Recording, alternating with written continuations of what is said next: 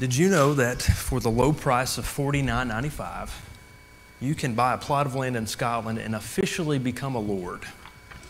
It's true. It's true. You can buy 1 square foot of land and you can legally change your title to lord or lady. And when you do this, it's actually kind of for a good cause. The proceeds go to preserve woodlands in Scotland. But when you do this, you get this little plot of land. You can call yourself a lord or a lady. And I found one of the testimonials on this website. It says, "My husband loves his gift. Since I gave it to him, he will pull the Lord status to get out of any chore I ask him to do. It's been such a fun part of our family. I will yell, 'Jeremy, can you take out the trash?' And he will reply, 'Lords don't take out trash, Amber.' This has given our family a lot of happiness, and our girls will have so many memories of their father being Lord of the house." And so this morning, I'm just really proud to say that I come to you not just as Pastor Andrew or Reverend Andrew, but I come to you as Lord, and I'm just kidding. I'm not a Lord, unfortunately. Maybe one day. No, Allie would love that. Absolutely not. But this morning, we're continuing our sermon series, discovering Jesus as friend, as teacher, as Savior, as Lord, as way, and as presence. I bet you can't guess which one we're talking about this morning. We're going to be exploring Jesus as Lord. And over the past few weeks, we've been looking at that question, who is Jesus really, and what does it really mean to follow Jesus in our daily lives? And the best way to answer that question, I think, is to look at the ways that we experience Jesus. And one of those ways is Jesus as Lord. Our scripture lesson this morning comes from the Gospel of Luke, chapter 6, verses 46 through 49. And I want to invite you to stand as we hear God's word this morning.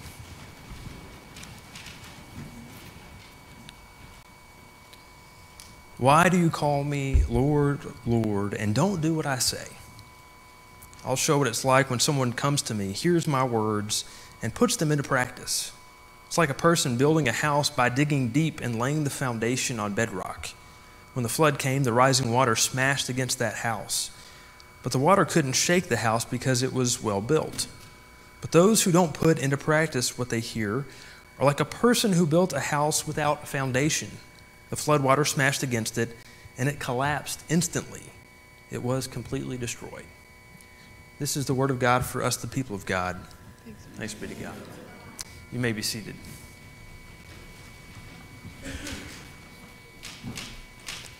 No other title is more frequently used for Jesus in the New Testament than the title Lord. It appears over 600 times in the New Testament. In fact, the early Christians would proclaim their faith in 3 words: Jesus is Lord. It was the first Christian creed, affirming that Jesus is master, Jesus is ruler, Jesus is king, Jesus is in charge. And to our modern day ears, that phrase, Jesus is Lord, seems simple, it seems straightforward. But for the early Christians who were living under Roman control, Caesar was supposed to be Lord of all. And so these Christians who would come and dare say that Jesus was Lord, not Caesar, they were essentially, by doing that, committing treason against the Roman Empire. And many Christians lost their lives because they dared to say that Jesus is Lord of all. Last week, we talked about what it means to experience Jesus as Savior. We talked about how Jesus comes to save us from sin and death, how Jesus comes to make us whole. And this morning, I think we're taking that idea of Jesus as Savior one step further as we look at Jesus as Lord. I think it's a deeper understanding of who Jesus is. Diana Butler Bass says in her book, Freeing Jesus, we need to follow Jesus, to go where he calls, to give up our lives for him here and now. More than a Savior, Jesus is Lord. So what's the difference between Savior and Lord?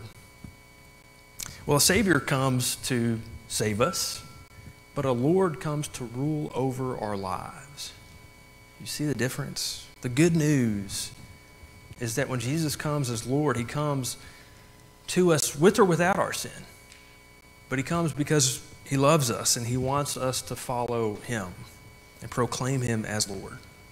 And what's interesting about Jesus is as a Lord, he is completely unexpected. He's not the typical type of Lord or King that we might expect or imagine. Jesus is not extravagantly wealthy, nor does he have much political power. He doesn't live in a castle or in a fancy palace. He doesn't seem to have much power in an earthly way. And instead of living a life of luxury, Jesus humbles himself as a servant leader.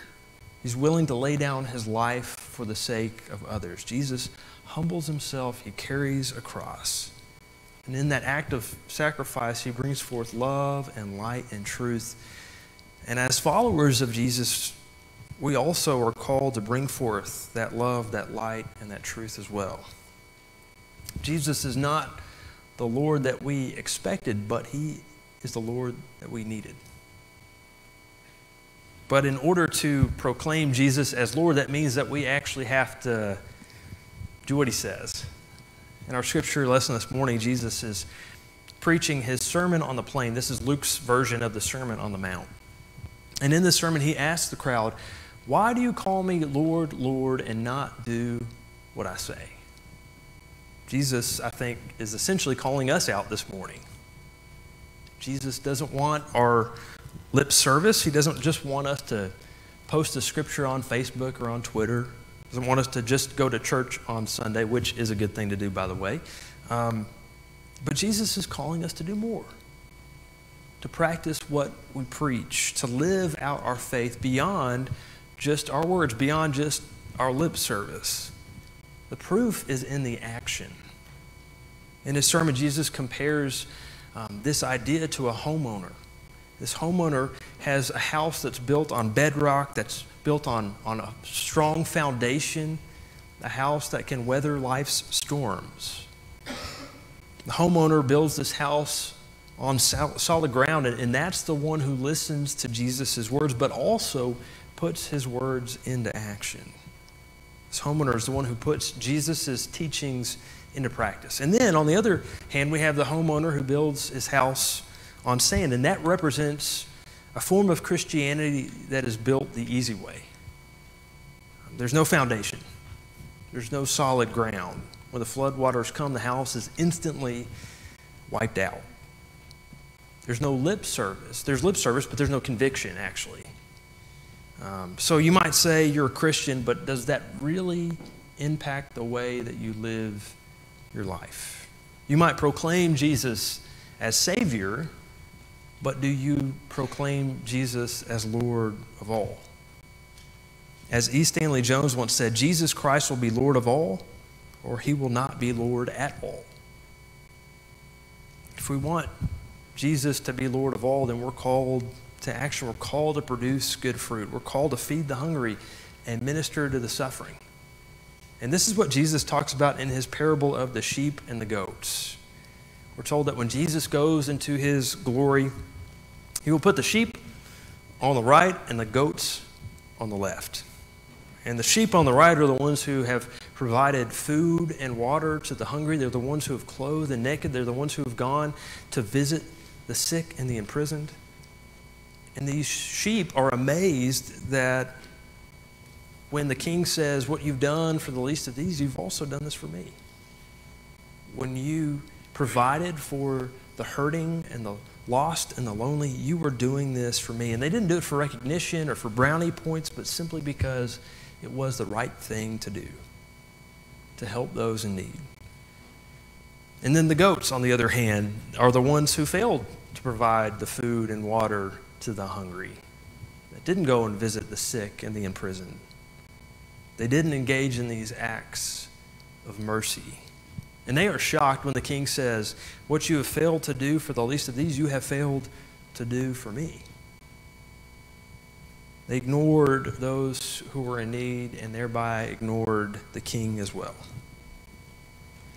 You know, I think we're called to have a personal relationship with Jesus. We're called to feed ourselves spiritually, to read our Bibles, to pray, to grow in our faith. But if we don't actually put that faith into practice, then I think we're missing the point. We can come and we can sit in the pews, but if we don't ever go out those doors and actually do something with our faith, then we might as well just shut the doors, because we've just become a social club. There's no reason for us to really meet. God cares about people. And God calls us to go and do the caring for people. The mission of the United Methodist Church, to make disciples of Jesus Christ for the transformation of the world, to make a difference, to transform people's lives. That's what we're called to do. And I do want to be clear. Last week I talked a lot about there's nothing we can do to earn our salvation. There's nothing you can do to earn your way into heaven. It's a free gift that's given to you by the grace of God. But that doesn't mean that we're not still called to do more.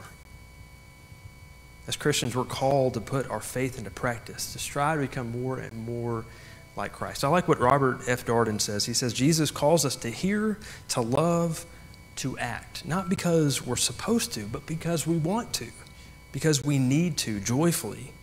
A good heart is a great treasure in the kingdom to come. If we proclaim Jesus as Lord, then we have to follow it up with our actions.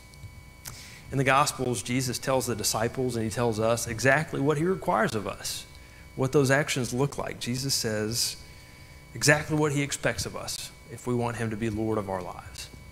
He says, if any of you want to be my followers, let them deny themselves and take up their cross daily and follow me. For those who want to save their life will lose it, and those who lose their life for my sake will save it. This is one of the most, if not the most, difficult teachings that Jesus has to offer. He invites us to deny ourselves, to give up our own selfish desires, our own wants, our own needs, to take up our crosses and to follow him. It's a call to give up our own way of life. It's a call to put aside our own way and to embrace this new way of following Jesus. Jesus is challenging us to reassess the fundamental way that we live our lives. As Dietrich Bonhoeffer says in his book, The Cost of Discipleship, the cross is not the terrible end of an otherwise God-fearing and happy life, but it meets us at the beginning of our communion with Christ. When Christ calls a man, he bids him come and die.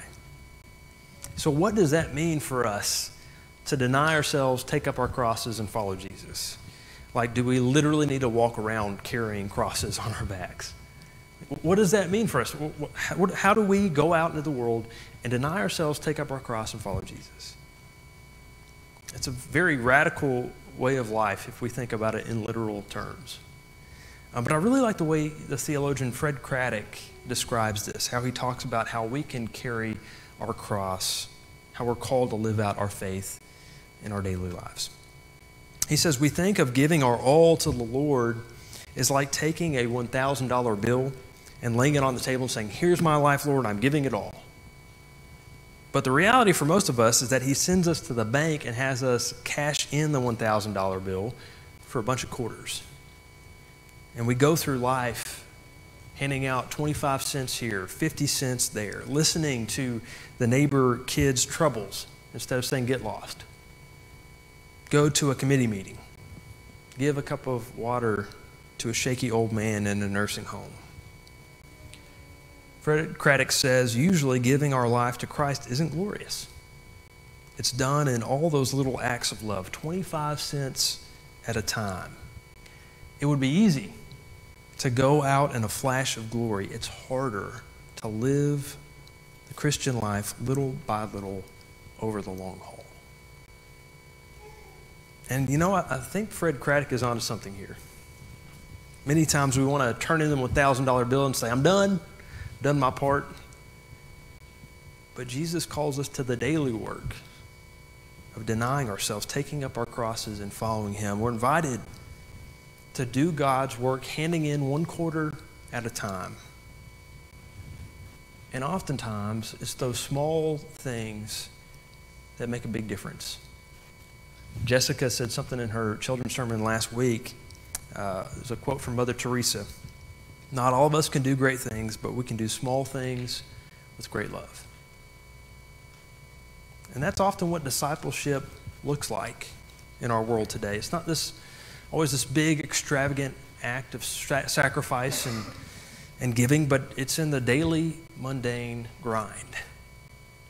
Loving God, loving neighbor, each and every day, in those small acts of kindness, in those works of mercy, little by little. Jesus is Lord, and we're called to follow his example. And this morning, we have the opportunity not just to follow Jesus as Lord, but we also have the opportunity to come to the table of the Lord, where we are invited to commune with the Lord.